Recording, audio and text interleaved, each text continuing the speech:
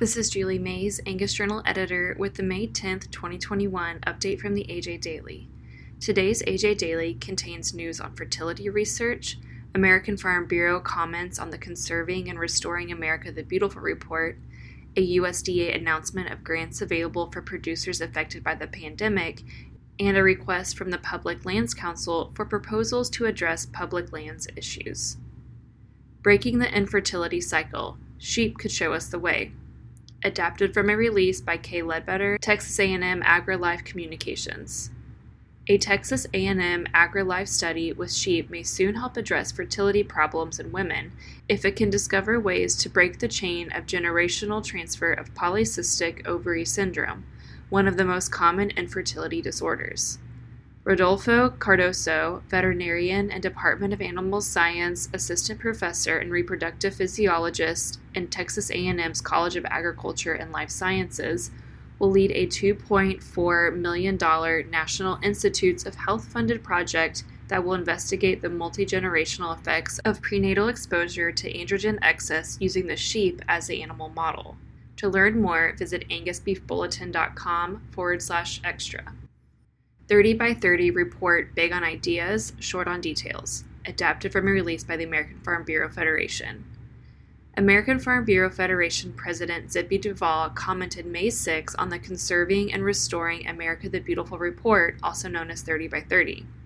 Duvall says, AFBF appreciates that the report acknowledges concerns we have raised and recognizes the oversized contributions of farmers and ranchers to conservation while feeding the world.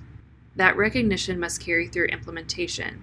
The report is a philosophical document that emphasizes important principles such as incentive-based voluntary conservation, protecting personal and property rights, and continued ranching on public lands, but it lacks specifics. I had several positive conversations with Secretary Vilsack about 30 by 30, and we will work with him and his colleagues to ensure the details live up to promises made to protect American agriculture. For more information, go to fb.org. USDA invests $92.2 million in grants for local regional food producers affected by the pandemic, adapted from a release by the USDA. The USDA, May 5th, announced the availability of $92.2 million in competitive grant funding under the 2018 Farm Bill's Local Agriculture Market Program, known as LAMP. The LAMP grants announced are funded through the Farmers Market Program as part of USDA's Pandemic Assistance for Producers initiative.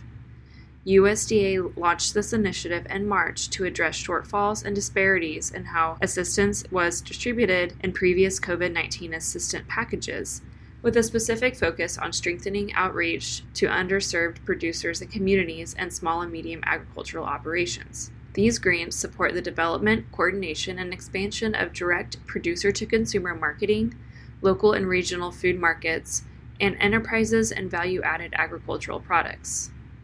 To read more, visit usda.gov/media/press-releases. PLC seeks proposals to address public lands issues, adapted from a release by the Public Lands Council.